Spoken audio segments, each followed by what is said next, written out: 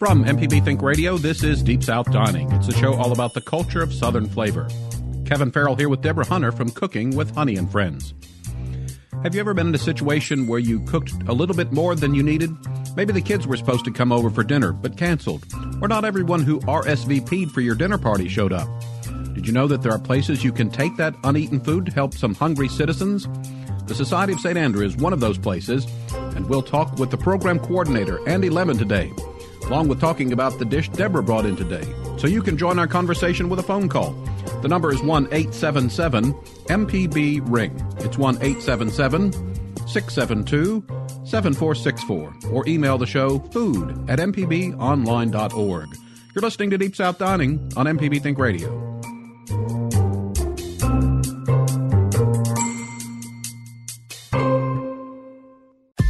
This is an MPB Think Radio podcast. To hear previous shows, visit mpbonline.org or download the MPB Public Radio app to listen on your iPhone or Android phone on demand.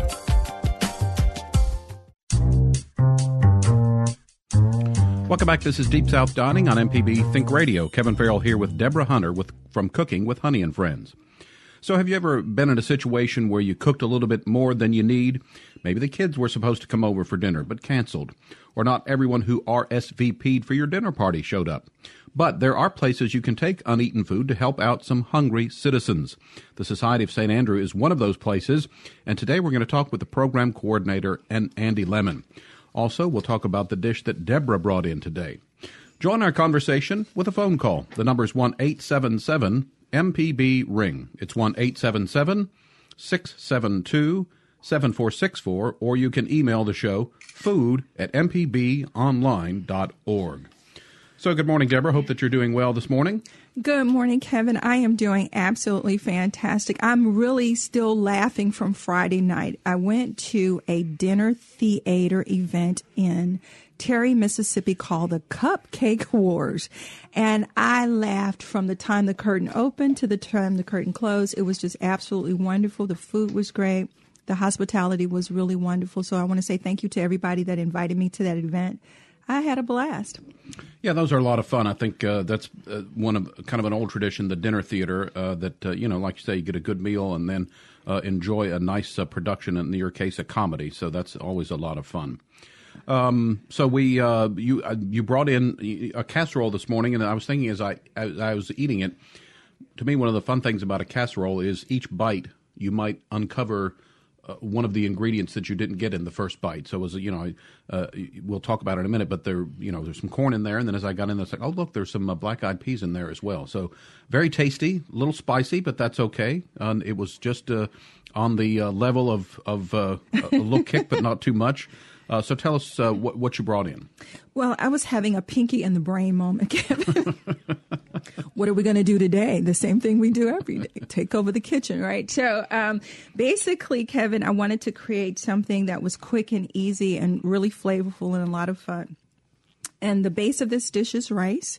And it's, just cooking the rice to the point that it's nice and fluffy, draining it, making sure that that you sift it just a tiny bit so that the rice won't stick together.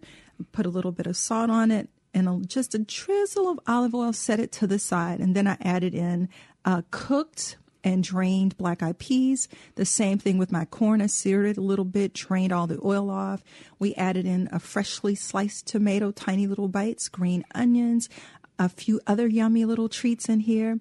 Put it in my casserole dish, covered it with some really wonderful mild cheddar cheese, some fresh Parmesan, popped it in the oven for a few minutes, and then finished it under the broiler. And it really does, it's reminiscent of, something that's very Southwestern in taste, and it's really a lot of fun, and it would be perfect with a nice piece of brioche bread or, nice thick piece of bread. And so I was really pleased with this today. Yeah, and I think I've mentioned this frequently, but again, to me, the color, when you can get a nice colorful dish, it really does add to the whole experience of eating. And again, something we've talked about frequently, but you eat with your taste, obviously, but also the smell and sight are important parts of a dish. And again, you brought that in this morning, and it was covered up in foil, and just when took the foil off, just that delicious smell, and then just the bright colors. I love green onions, not only for their taste but their appearance, and then with the corn and the tomato in there. It was just really exciting, and again, that's kind of the fun of a casserole dish. Is it's a new flavor experience every bite. So speaking of exciting, Kevin, when I came around the corner, because you posted it on Facebook, and I saw this cake, I got really excited. So there's this wonderful, very moist chocolate cake with cherries and a cherry icing on top, and the icing is divine. I just want to go lick all the icing off the top of the cake. So I really appreciate my Monday morning man for bringing me an extra treat today. Well, thank you. I saw that on the internet. I think it was on someone's Facebook feed, and it looked interesting. It was very simple to make. It only had 5 ingredients, and it had a secret ingredient, which I changed. It was supposed to have cherry Dr. Pepper. But anyone who knows me knows that I'm a Coke man through and through. So as I was reading through the recipe, I thought to myself, well, I'm going to do this, but I'm going to try a cherry Coke. And at the bottom it said, you can substitute cherry Coke if you'd like to. So I was glad about that. One thing, though, I'll say is that, and I should have thought more about this, but the recipe didn't say anything about letting the cake cool. And when I first started to ice it, it was still too warm, and the icing started to kind of dissipate a little bit. So I kind of panicked for a minute, and then I thought, well, no, that's all right. Just hang on. And then waited another probably 15, 20 minutes. The cake had cooled down and was able to ice it there. So actually, Kevin, for me, it's really not a bad thing to do a warm coat of icing, because what happens is that wonderful gooey icing will actually absorb into the layer of cake. And then you can let the cake cool and do a crumb coat, and then finish it with your icing. So I don't have a problem with a warm coat of yummy icing on top of a cake. So and the other interesting fun thing about this recipe is you buy a box of cake mix, but then you don't buy any of the other ingredients. All the cake was the cake mix and some cherry Coke. And again, it's very easy. So you did that, and then I diced up some cherries in there. And then for the icing, it's butter and confectioner's sugar and a little bit of cherry juice. And I'll say again, I've learned that when you're dealing with butter, I bought the butter at the grocery store and actually left the amount that I needed for the recipe out on the counter for, I would guess, 2 hours, close to that. Mm-hmm. So it wasn't melted, but it was soft, and I think that helped. When you started to cream the butter in the mixer, it was easy going, and then added the cherry juice. I used a little more cherry juice, I think, than it called for, because it was still a little stiff, but it turned out really well. The cake was this cake. I'm going to get a second piece because I've already finished my first piece, but this cake is absolutely fantastic. And for me, you don't ever want to melt your butter when you're doing icing. You do want that room temperature, very soft icing, so that you can get a nice fluffiness in your cake icing when you add the confection sugar with the butter. So you did absolutely. I'm so proud of you. Well, thank you. Not only are you cute and adorable, but you're baking me cake. Well, thank you. And again, though, to me, that's an easy, like a buttercream icing. That's a very simple recipe to do. And I was thinking if you wanted to, possibly you could put maybe some orange juice in there, make an orange icing. You could put lemon. So it's a great basic thing that you can build off of. And again, it was very easy to do. But I will say, if you need room temperature butter, put it out for longer than you think, because a lot of times I think, oh, okay, and you kind of remove it from the refrigerator and try to use it 10 or 15 minutes later, and it's too stiff. Yeah, absolutely. It's hard to work with. So we have an early caller on the line, so why don't we welcome our friend Kathleen from Osaka. Good morning, Kathleen. Hey, Kathleen. Good morning. I don't have a problem with hot icing on my cake either. I love it. Listen, I got called now. My friend Melissa told me I didn't give you a good breakfast recipe. She says, what about your Italian recipe? I said, well, I didn't think about it. So I'm making amends today. This is one of the best. You can use omelet or scrambled eggs, and you can do it in bulk. So if you have like a buffet or something, you use eggs. You saute in one pan lightly the onions, some sliced zucchini, a little celery, and if you want fresh parsley, or if you want to do a Frank, we can chop up some kale real fine. And then you put the eggs in, and you kind of use a mozzarella, provolone, but you can use Swiss cheese. It's not that crucial. You saute Italian sausage in another pan. You take it out of the grease and layer it in on top, so it kind of sits there on top. So I use an omelet pan, so it's good, but you can scramble it. It's not changing the taste in any way, just the presentation. And as you serve, you can use marinara sauce, a little spoonful on top. Now, that's where your ice cube trays come in handy. You can melt 1 or 2 ice cubes, put the marinara sauce on top. It looks fancy schmancy, and you got a way to use zucchini. So I made up. Okay, I'm sorry. The next time I'll think and make sure I have my best breakfast recipe or the best thing you need. But you know how I am about cooking in bulk. Even if you're by yourself, when things are in season, buy it. Cook it, prepare it, freeze it, dry, dehydrate it, and you get it cheaper in season, and you'll have it all year. It varies for what's available, but I do believe that's a good topic for people, especially in the bountiful season we get this summer. Absolutely, Kathleen. Thank you so much for your call this morning. But Kevin, she's right, and it used to be, that it was quite popular that, people would can things, in one season and preserve them for the other. And a lot of times in our busy lives, of course, as women especially that would normally take on that role, have taken on so many other professional roles, and we're very proud of that. But in your spare time, if you just take a few minutes and if you've bought some extra food, like Kathleen was saying, just to be able to store it so that you can buy it in season, store it so you can have it when you want it. And it's always good if you have the space to buy a freezer. They come in really, really large freezers, just in case you need to bury a body or something. Or you can get, a really small freezer. And, just keep you some extra goods around. I will say, though, she kind of dissed zucchini there. She said something about it, and you can finally find a way to use zucchini. It's like, hey. I love zucchini, though, Kevin. You can fry it, you can bake it, you can saute it, and it's really yummy. It's adding the season in. And the other thing that a lot of people sometimes kind of just snooze at is eggplant. And, and it's really just such a wonderful, delightful bite. So I say buy that stuff, pre-prepared. And like Kathleen said, store it up. And if you even want to pickle that stuff, you can. All right. We need to take a break. After the break, we'll invite our guest in. We're going to be talking with Andy Lemon, who is the program coordinator for the Society of St. Andrew. He'll tell us about the continuing work that they're doing to end hunger in Mississippi. You're listening to Deep South Dining on MPB Think Radio. More after the break.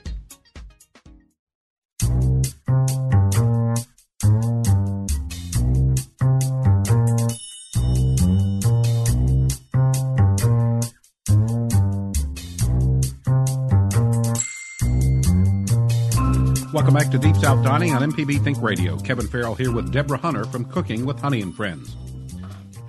We actually have 2 guests with us in studio. We're going to be using this hour with the program coordinator for the Society of St. Andrew, Andy Lemon. And Andy, why don't you introduce your guest to us? Oh, I'd be glad to. So with me is Ann Radke. She is the program coordinator in the Indiana regional office that just opened up this year. So she is kind of tagging along today. We're going through the routine to show her how we do things down here in Mississippi. Okay. If you would, tell us a little about the Society of St. Andrew and its mission. So the Society of St. Andrew started out 40 years ago with a simple goal of feeding people's hungers, whether they were spiritual or physical, and it's evolved to be very focused in ending hunger, preventing food waste specifically, and doing that while ending hunger. Just in the Mississippi office, we've given away 5 million pounds of food since March of 2016. Okay. And nationally, we give away upwards of 25 million pounds through our partnerships and our 7 other state offices. And let me throw this out to both you and to Ann, but if you would, tell us a little bit about your background, how you got involved with the Society, and why you think it's important work. So I originally don't have any nonprofit experience, no ag experience, no hunger experience. Just saw it, and I was in a phase where I really wanted to get involved and spend 40 hours a week minimum giving back and really trying to help build up Mississippi. And the job opened up, and I kind of just jumped on it immediately, and looks like they thought it was a good fit too. Well, let me say this, Kevin, because I've met Andy probably a little bit more than about a year ago now. And the thing that I do know about him is he's very driven, he's very passionate, and he loves people. So that it makes it a perfect combination for what you're doing, Andy, and to be able to see you out there working just as hard as the other volunteers, or even harder, to make sure that everybody is on task. And it's a gift of love to the entire community. It's just incredible. So I'm really proud of you. Thank you. And tell us about your background and your involvement with the society. Well, I've been on board for about 3 weeks now. My background is in advocacy work, working on consumer rights issues, working on policy issues and so forth at the state in Indiana. And I was on board because I also have a small farm myself. I grow flowers and sell flowers, farmers markets and so forth. And the connection between the land and giving back and helping people who are food insecure is right up. It's home, right at home for me. So, Andy, I think when people think about hunger, we think maybe of a third world country, and rightfully so, that we should be trying to help out people across the world with hunger needs. But I don't think that a lot of people realize maybe the extent of hungry people here in the United States is part of the mission of the society to an awareness campaign as well. Absolutely. So we're definitely a grassroots organization. We don't spend a lot of time lobbying and things like that, but we realize that in wanting to affect change, to make permanent, lasting change, you need to change the community. So we really try to involve all aspects of the community, whether it's the local church, the local community center, the schools, other agencies that may not be hunger related but want to strengthen their communities. So in bringing everybody together, we increase awareness of the need, and that's probably the biggest misconception that we combat on a daily basis is you don't have to be destitute to be struggling with hunger. There's so many people, the working poor, that 2 people in the household are employed and have bills and have vehicles, but they're having to cut portions. They're having to ration their food so that they can make ends meet, especially people with children. Children are definitely people that get hit the hardest when it comes to food insecurity. And both of you have now mentioned that term. If you would remind us, what exactly is the concept of food insecurity? It's people who struggle to get basic nutritional needs. A lot of times, working folks, like Andy said, people don't necessarily have to be destitute to struggle with getting meals per every day. A lot of times in Mississippi, food insecure means you don't have a secure access to food. So that means both quantity and quality. You have to make decisions. Am I going to pay rent? Am I going to pay my car note? Am I going to pay gas? Oh, yeah, do I have money left over for fruits and vegetables? No? Okay, well, then we're only going to buy dry goods. Noodles, pasta, spaghetti, that's all we can afford. And then that leads to other debilitating conditions that affect not only our communities and our families, but it affects our country as a whole when you have people that can't go to school and learn because their stomachs are growling. Speaking of going to school and can't learn, I mean, this is a problem on a lot of college campuses across the nation as well. Andy, when you think about you have children who parents have worked really hard to help them get into school, to pay tuitions, children are working jobs, and then they come home and they're eating ramen noodles because they don't have access to either the cafeteria has closed too early or they just don't have the funds. So it affects America in so many different diverse ways. A lot of times we think of food disparities. We look at the homeless people in our community and we say, oh, I feel so sorry for them. But what I've learned, even in a personal experience, you can be all dressed up, face made, and people pass right by you, not realizing that, there's a need there that needs to be met. And what I love about the Society of St. Andrews is because its original task was to both be spiritual and economically sound for the community. And a lot of times you have to have that spiritual awareness to recognize that people can be well dressed and still have great needs. And that's the beauty of it, is we believe that there's such an abundance of food already that it's just kind of not even a privilege, but a right to be able to give this food away, to be able to distribute it to so many people in need. When you see how much food is available, like this morning on the way here, we're coordinating with a farm that has enough potatoes to share with the food bank. They have 40,000 pounds of potatoes that they can share with the food bank. Wow. just, sales are a little slower, things that, aren't necessarily food waste, but it's just there's food available and there's people in need. Let's connect the two, just common sense. So outside of farms, is it possible for restaurants to get involved in it? Because one of the saddest things for me to be able to personally see, is at the end of the workday, you're working at a situation where there may be a buffet, and there's still 200-300 pounds of food left over that ends up in the trash at the end of the day. How, is it possible for restaurants in the community to get involved as well? It is possible. We do a little bit of that just as it comes available. Like, we're not going to turn down food when we know how much food is available and how many people are hungry. 1 in 5 people in Mississippi are struggling with food. But the Gleaners of Jackson, shout out to Miss Nancy and the folks there. They do a great job in that food recovery and making sure that restaurants, grocers, bakeries, all these places, if it's edible and it's not being used, they're going to make sure and find a home for it. I think when Nancy and I were talking, I think they said they give away to more than 60 recipient agencies across the greater Jackson area. So they're a great source for that type of food. Fantastic. You're listening to Deep South Dining on MPB Think Radio. Today we're visiting with the program coordinator for the Society of St. Andrew, Andy Lemon. Also with us in studio, working with the Society in Indiana, is Ann Radke. If you'd like to ask a question about the work that the Society does, our phone lines are open. The number is 1-877-MPB-RING. It's 1-877-672-7464. You can email the show. It's food@mpbonline.org.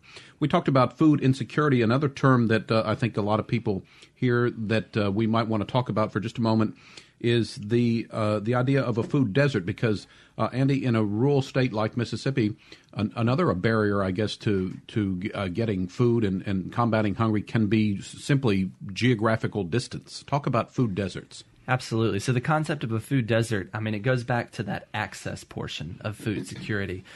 Even if there's good food nearby, even if there's a grocery store, if the people can't get to it, you take the town of Chula. In Holmes County.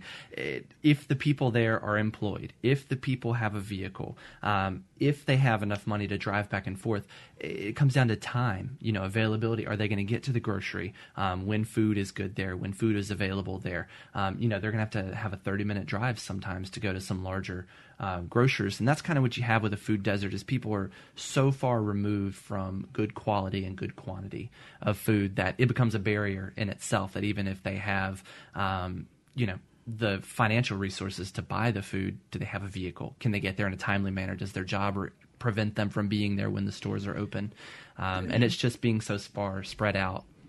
And so just to paint a picture, Kevin, of just how realistic that is. So when I was living in Terry, it would, if I left early in the morning and got back in really late at night, there is nowhere to stop to shop for groceries. So I would have to make sure, that I would do super shopping, during the week, and you go to, Super Walmart or something, and you buy all of this stuff to make sure that you had food, because usually about 8 o'clock, small towns are closed completely down. Mm-hmm. And so, it like you said, it is, the reality is that Terry is just right across the street from Jackson, but there's still this opportunity where after a certain hour that there's really nothing available in terms of healthy food. And that's the concept, too, of the food desert, and you hit it nail on the head there, is even if you can grocery shop, you have to stockpile. You can't stockpile lettuce. You can't stockpile fresh fruits and vegetables. That's right. You can stockpile dehydrated goods, processed foods. Those will keep for a while, shelf stable. But you can't go buy, a bag of apples and have it be good in 3 weeks. There's a lot that comes into that. I don't know. These new products are kind of interesting. I bought some apples during the holiday. We won't talk about the fact that they sat there for almost a month and never changed colors, but we'll talk about that on another show. So, Andy, if you would, to talk about the partnership between the Society and Deborah. I think the partnership there is, and I make it a little cheesy and sentimental with it, but I think it's just the true emblem of being a Mississippian. It's somebody that finds out about a cause, does a little bit of investigating, experiencing, wants to know what it's about, and then their heart's won over when they see the need, when they see how the organization is addressing it. And I don't want to sound overly sentimental, but I think it's a Mississippian thing. When you see somebody in need, you're going to help. We were talking about Mississippi being one of the top 2 states in the country as far as the percentage of our income that's given to charitable causes and the support that we lend. That doesn't count volunteer hours.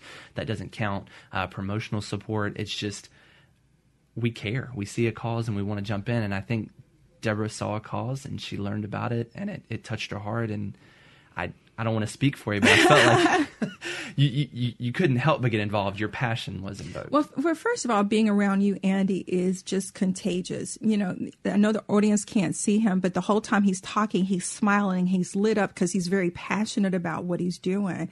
So to hear him just share with me, and for me to be able to see them working so hard and actually be able to go out to events and see what's going on, just meant a lot to me. So when we decided to do this cookbook, I called Andy and I said, listen, I want to be able to give back to you by giving a portion of ourselves back to you. So every time that this cookbook is purchased, we reserve a portion of our income to give back to the Society of St. Andrews, so that as we grow, that they can grow as well, and Andy can continue to give the love across the state that he's doing. And I guess if you're talking about feeling sentimental. If I had to have a son, I would like to have one with the kind of heart that Andy has. So this goes a lot deeper than just the Society of St. Andrews in and of itself. There's a lot of personal value there, a lot of friendship value there.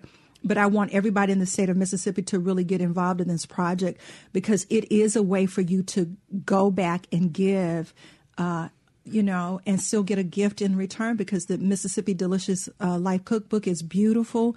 We released it yesterday, Andy, on Amazon, and I'm really proud of that.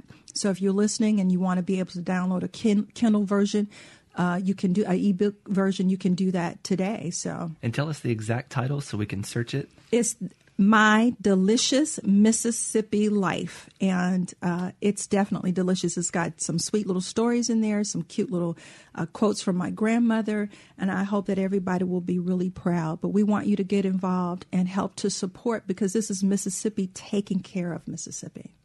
We need to take a break. When we get back, we'll continue visiting with Andy Lemon, the program coordinator for the Society of St. Andrew. We've got some open phone lines. If you have a question about the work that the Society does, you can give us a call. The number is 1-877-MPB-RING. It's 1-877-672-7464. You can also email the show, food@mpbonline.org. We'll be back with more after this. Your home for the arts and music is MPB Music Radio. From classical to bluegrass and everything in between, MPB Music Radio has a sound for every ear. For information on where to find MPB Music Radio, visit mpbonline.org. Welcome back to Deep South Dining on MPB Think Radio. I'm Kevin Farrell here with Deborah Hunter from Cooking with Honey and Friends. Today we're visiting with Andy Lemon, who's program coordinator for the Society of St. Andrews, helping to eradicate hunger in Mississippi, and the Society works across the country on hunger issues. And visiting with us is Ann Radke, who works with the Society in Indiana. She's new to the program, so I think kind of shadowing Andy to kind of learn what's going on so that she can replicate the good work that they do in Indiana. Am I correct? Was I get the okay? Yes. Okay, I couldn't remember if it was Indiana or Illinois. I knew it was one of the I states. So good guess on my part. So if you'd like to join the conversation, you can call us at 1-877-MPB-RING. It's 1-877-672-7464. We do have a caller on the line.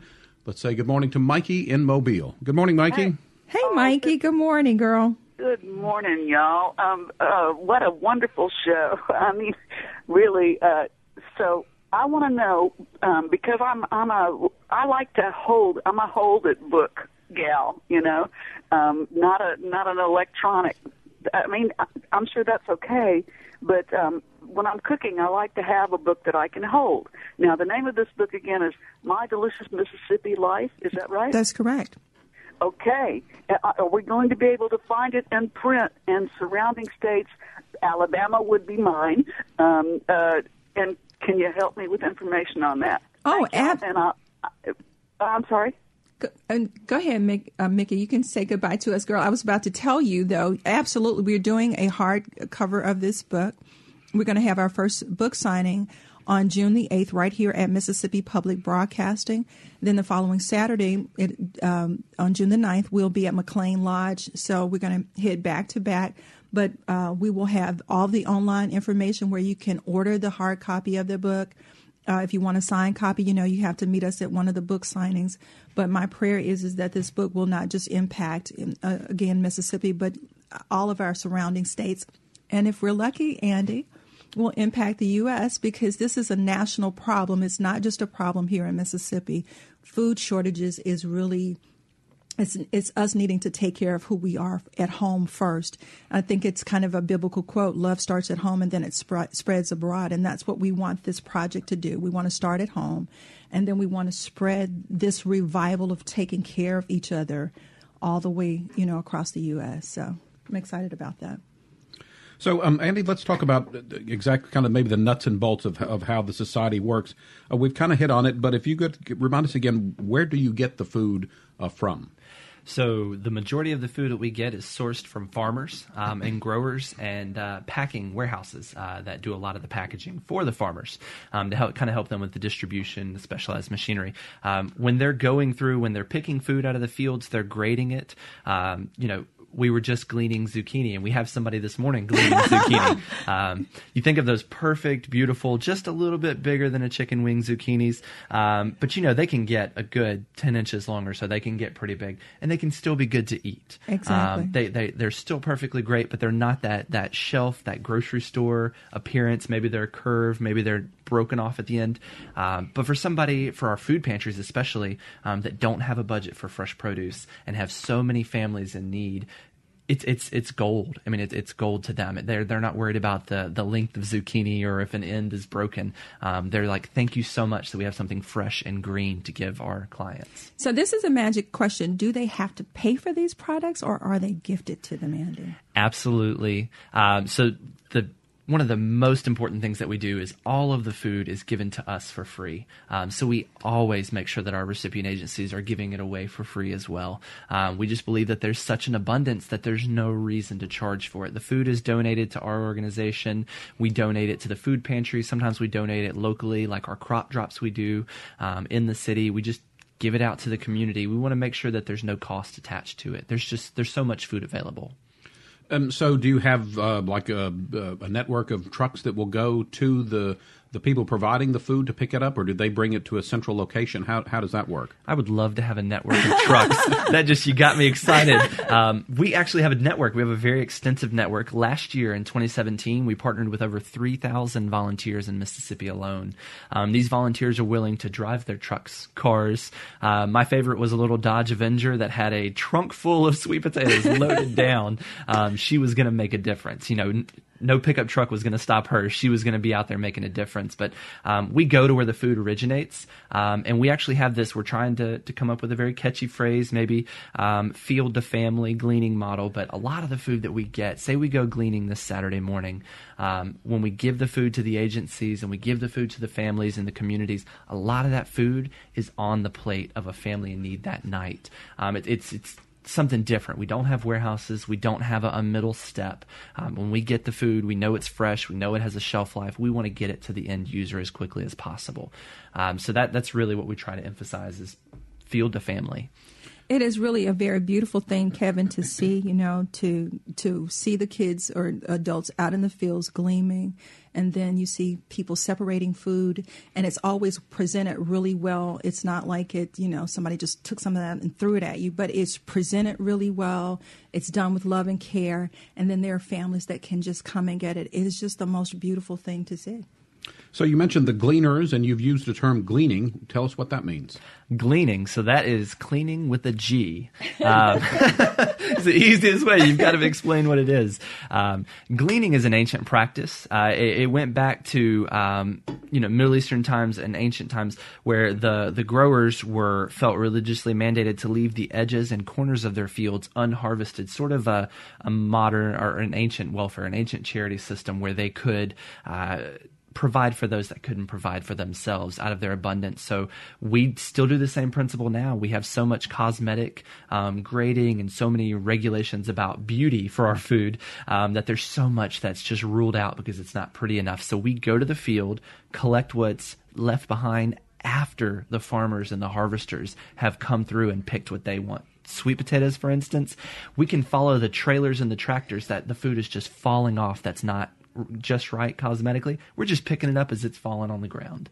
Well, let me tell you, Kevin, how really brilliant this idea is, because one of my favorite stories in the Bible is about a gleaner who actually ended up marrying the richest dude in town. So for those of you who are looking to be married and want to figure out a great way to get involved, you might want to start gleaning because it worked for Ruth. I'm just saying. Everybody's talking about where's my Boaz. Here's a great chance to find him, right? And didn't Jesus come out of that family tree too? I think so. So we're pretty good there. All right, and then you mentioned then that you provide the food to, among other places, to various food networks around the state. If you would possibly name some of the specific partners that you work with, and if folks are listening in different parts of Mississippi and might want to say, hey, I'd like to support that organization, who do you work with in terms of distributing the food? Absolutely. So we work with groups like Edward Street Fellowship Center in Hattiesburg, Brothers Keeper in Poplarville. We work with St. Luke's United Methodist in Tupelo. We work with the Faith Food Pantry in Nettleton, Jerusalem Baptist in Columbus. We work with Community Gagers in Clarksdale. We work with Heartland Hands in Greenville. We work with groups all over. I mean, if you name a place, we did the math. We looked at our distribution. We distributed food to 33 counties in Mississippi last year. We've kind of made it a strategic goal to see if we can hit 41 this year, so we can for sure say that we're going to hit at least half of Mississippi. But areas like Jackson, where there's so much infrastructure and there's such a well-established network of partners, you have people like Gateway and Stewpot and the Gleaners and Salvation Army. They're already working together, so it's very easy to jump into that network. Last year in Hinds County alone, 180,000 pounds came from our network of food straight into the community. And again, I guess you use your volunteers then not only to pick up the food, but then they distribute it out to your partners. Absolutely correct. And we do use some of our large partners like the Mississippi Food Network. When we get Marilyn. and Mac and Cass and everybody there, Dr. Beatty. They have such a well-established network. They have such a well-established transportation and the communications with all the agencies that they serve. Sometimes when we have a truckload of something that has to move quickly. Last year we had a truckload of bananas. I remember that. Got to be moving quickly. We called it Banana Bonanza, keep it fun. But the Food Network partnered with us to help us distribute them in a timely manner, keep them cold while we were working on distributing to the different agencies. So really it's Mississippi coming together. It's working together, that community saying, hey, I've got this and you've got this. Let's work together, and we've got twice as much. I say we should get Andy to run for president. I'm just saying. I don't know if I could handle that. So back on the supply side, how do you pick the farms? Do they come to you? Do you go to them? Or is it a little bit of both? That's absolutely something that Ann and I are going to be working on. There's not a special technique. There's not a special method. We do attend growers conferences. We partner with Alcorn University to stay in the loop when they have conventions. We partner with Mississippi State University's Extension. We find partners, we tell them about our mission, and then sometimes we, for example, in Mississippi State University, they say, well, we can't give you our listserv. We can't just give you all this personal information, but I love what you do. Kind of tell it to me and I'll pass it along to our network. So really those partners that say they want to help, they just jump in, and, farming is a very relational community. The growers, when they see that they have surplus, they're like, oh, that zucchini's no good. You don't want that. That's too big. And I'm thinking, no, that could feed a whole family. That in and of itself could be a whole meal. But when they see that we're willing to work hard in the fields, and we're willing to make a difference, sometimes they'll say, I've got some extra in the cooler. Let me round it out so you have a full load. Wow. Our farmers really just want to get involved once they find out they can be. Time for one final break this hour. You're listening to Deep South Dining on MPB Think Radio, and today we're visiting with the program coordinator for the Society of St. Andrew, Andy Lemon. We'll be back to wrap up the show after this short break. This is an MPB Think Radio podcast.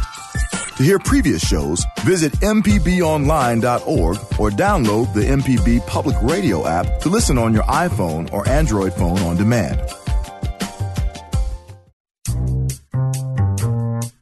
Welcome back to Deep South Dining on MPB Think Radio. I'm Kevin Farrell here with Deborah Hunter from Cooking with Honey and Friends. Today we're visiting with Andy Lemon, who is the program coordinator for the Society of St. Andrew. Also in studio with us is Ann Radke, who is working with the Society in Indiana. She is new to the Society of St. Andrew, so Andy is giving her baptism under fire and some of the things that she might be doing to spread the word that the work that the Society does in Indiana as well. So we're glad to have both of you in studio with us this morning. Andy, we were talking a little bit about the supply side before we went to break, and something I was thinking of that Deborah mentioned during the break, and that is, I would imagine for a farmer that excess food, I mean, they don't just let it sit there. It's got to be collected. So in a way, you're kind of helping the farmer out getting rid of that excess food. Absolutely. So we never want to say we're getting rid of food. We're finding a happy home for it. That's definitely the most important. But no, the farmers, they can't just leave this unmarketable food in the field. It's attracting to insects. It's attracting to wildlife that will then make themselves at home in the whole field. So they want to remove that temptation. But if it's not cost effective, if it's not marketable, they're pouring money and time into picking it, to harvesting it, to washing it, but there's not any return for them on it. So what we want to do is we want to offset that. We want to do the labor. We want to do the collecting. We want to bring our own packaging materials. We want to bring our own boxes. We want to bring our own trucks. And we don't want the farmer to have to stay out there. If he's done picking for the day, we want to have staff people out there like myself and our other supervisors so that they can supervise and the farmer can go home and cool off at least for a few minutes. Right. And we want to be able to offer as much benefit to everybody involved. You have these farmers, and we want to make sure that they take advantage of the tax deduction. And the beauty of it always being donated at no cost through the entire supply chain is that the farmers can get a tax deduction. And when we've sat down and done the numbers with some of our growers, it's actually more than their cost. So they're able to kind of recoup some of that extra time and packaging materials that goes into it in that tax deduction. And we're just trying to spread the word about that when we do that. What I really love, Andy, about this program, it really is full circle. Everybody that's involved really receives benefits. It's not just the people that are being fed, but it's the volunteers, it's the farmers, and again, it's the whole organization as a whole. It's so when you find something that works that well, you just really want to jump in and get involved. So tell us about Harvest of Hope. Harvest of Hope. I'm excited about that. We actually are having 2 trips this year, one in June. They're going to host us in a camp in Foxworth, Mississippi, just outside of Columbia. And then we're having another with Seashore United Methodist Assembly in Biloxi in July. You can find Harvest of Hope online. We want to do more than just the gleaning. We want to do more than just the food distribution. We want to help educate people about food insecurity, about food access, about the overabundance, about food waste, all the things that go into it, because we don't just want to rescue food that's available. We do want to change the world. We do want to change the people that are a part of what we do. And also, we talked about distributing the food, and you mentioned a number of the partners that you have across Mississippi, reaching now almost half of the counties in the state. But also earlier you mentioned a crop drop. So tell us what that is. A crop drop. It's not only an answer to food deserts. It's a fun thing to say, crop drop. The kids love saying it, by the way. They do. No. What we do is we have farmers that maybe have a surplus of food, but it's already been picked. They've already brought it to a warehouse. They've already graded it, sweet potatoes or something. They've already harvested them out of the field. They've been curing in a warehouse. And as the farmer goes through packaging orders and washing, he's starting to realize, oh, well, I've got all these that they don't quite meet the cosmetic use, but they're still good. So they contact us. We get sometimes quantities large enough we have to use a dump truck. Yeah. We get some wonderful partners. The most recent one, Simon Taylor with Taylor Construction, and Mr. Deere and Brandon, they drove to Vardaman. They filled up a trailer with 15,000 pounds of sweet potatoes. Yeah. We came to partner with Jackson State University at Blackburn Middle School, and we dumped these potatoes out because they still need to be sorted through to make sure only the best potatoes go to the families and the individuals in need. But we have volunteers come out from the university, and they sorted the potatoes into small family-sized bags, and then we had a drive-through of cars that day, and the students tallied up more than 900 people came to that drop to receive food. It's a lot of fun. The crop drop is not just them doing food, but sometimes there are other vendors that are involved from across the state and different agencies. Cindy Ayers, of course, is one of those people that you can find at the crop drop all the time. Nick Wallace did a cooking demonstration at one of the crop drops. There's music there. It's fun. Kids are hanging out, the adults are hanging out, and everybody's getting to know each other. So it's bringing the community together from every side of the community, working together and loving on each other, and it's just beautiful to see it. And we're going to be planning another one this August with Jackson State University. We're going to be meeting this week to go over the details. But we want to do a community day. We want to have some partners bring out a mobile clinic to do some screenings. We want to have Good Samaritan come out to highlight the services that they offer. People aren't aware of how many services are available to them for free. Last year we had some folks like Patty Patterson that were showing us how we can make some easy planter beds and grow some of our own food. Yeah. So we really want to take it further than just food distribution, like you said, Deborah. We want to just, like Nick Wallace, show them that you can get it crazy and enjoy and make some fun recipes. It doesn't just have to be, thank you for the potatoes, I'll go home and eat them and be healthy. We can have fun and get creative. Yeah, and I think everybody likes to try new recipes out. So I think that goes the extra mile. Again, you're not only providing them with the food that they need to eat, but you're providing them some, exciting different ways to prepare the food. Tell us about your website. The easiest way to get involved, if you're interested in being a volunteer or you want to become one or you want information, is go to endhunger.org/register. So it's endhunger.org/register. And there's a spot that says, I need more information. And just put your stuff in there and we'll follow up with you. And, I imagine in terms of volunteers, church groups, Boy Scouts, maybe high school students, anybody that's kind of looking to do work in the community, I'm sure that you have a job for them to do. What are some of the different things that you use your volunteers to do? Well, and that's a great thing. We've gone. So we met with a Rotary Club recently. We were invited to come, and we got to talk about food waste and just kind of present the opportunities available to people, the awareness. We used some volunteer groups to cut and tie bags so we can carry potatoes and other vegetables, onions, turnips, things like that. Any way people want to get involved, really. We've had groups that want to learn what we do. They want to learn the information on how to become a volunteer so that they can go out and reach out to other people so they can help us expand our effort exponentially. Well, Kevin, I think what I hear you saying is for all those parents who don't know what to do with your kids for the summer, drop them off at Andy. We've got plenty going on. Well, and it might sound a little bit selfish, but I mean, especially for high school students, that they're always looking for things to put on a resume, and community work is something that I think a lot of higher education, universities, colleges would look at, and so to me, this would be a great thing. Again, mention church groups, Boy Scouts, just any kind of number of groups out there looking for something meaningful to do. I think this would be a good opportunity, and a lot of hard work as well. So again, Deborah, if you're a parent and you think your kid's getting a little fat and lazy in the summertime playing video games, get them out there and get them to do some productive work. But, Kevin, seriously, and it's just, you would be surprised how children really light up when they're outside. It's being in that element and seeing other young people do it. They just really kind of fall in line together with each other, and they learn teamwork. They learn levels of respect, and then they understand the earth. And then it's really good because a lot of us spoil our children. And so to see them be able to help other families and other kids their age is just really a blessing all the way around for everybody.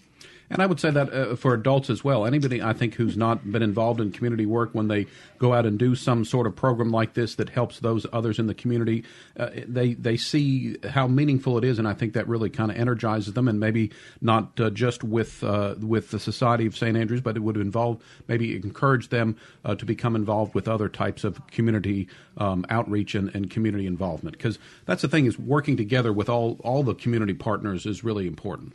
We have a lot of people that want to volunteer to be gleaners. They want to visit the fields because they have a food pantry that they love, and they want to pick that food as a labor of love for that pantry that they're already supporting. We've had some groups that are like, we would love to join you. Can we take some food to this food pantry in our community? Absolutely. Please do, especially if we're not already working with them. We want to work with more. That's going to wrap us up for today. A reminder, the website for the Society of St. Andrews, endhunger.org. Deep South Dining is a production of Mississippi Public Broadcasting Think Radio, funded by generous contributions from listeners like you. Our show is produced by Java Chapman, and the call screener is Michelle McAdoo. So for Deborah Hunter and our guests, Andy Lemon and Ann Radke, I'm Kevin Farrell, inviting you to stay tuned. Up next, it's Now You're Talking with Marshall Ramsey, followed by Southern Remedy at 11. We'll be back next Monday at 9 for another Deep South Dining, heard only on MPB Think Radio.